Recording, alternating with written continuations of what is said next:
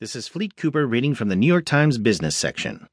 Will Trump's corporate tax holiday be a job creator? Not necessarily. By Leslie Picker.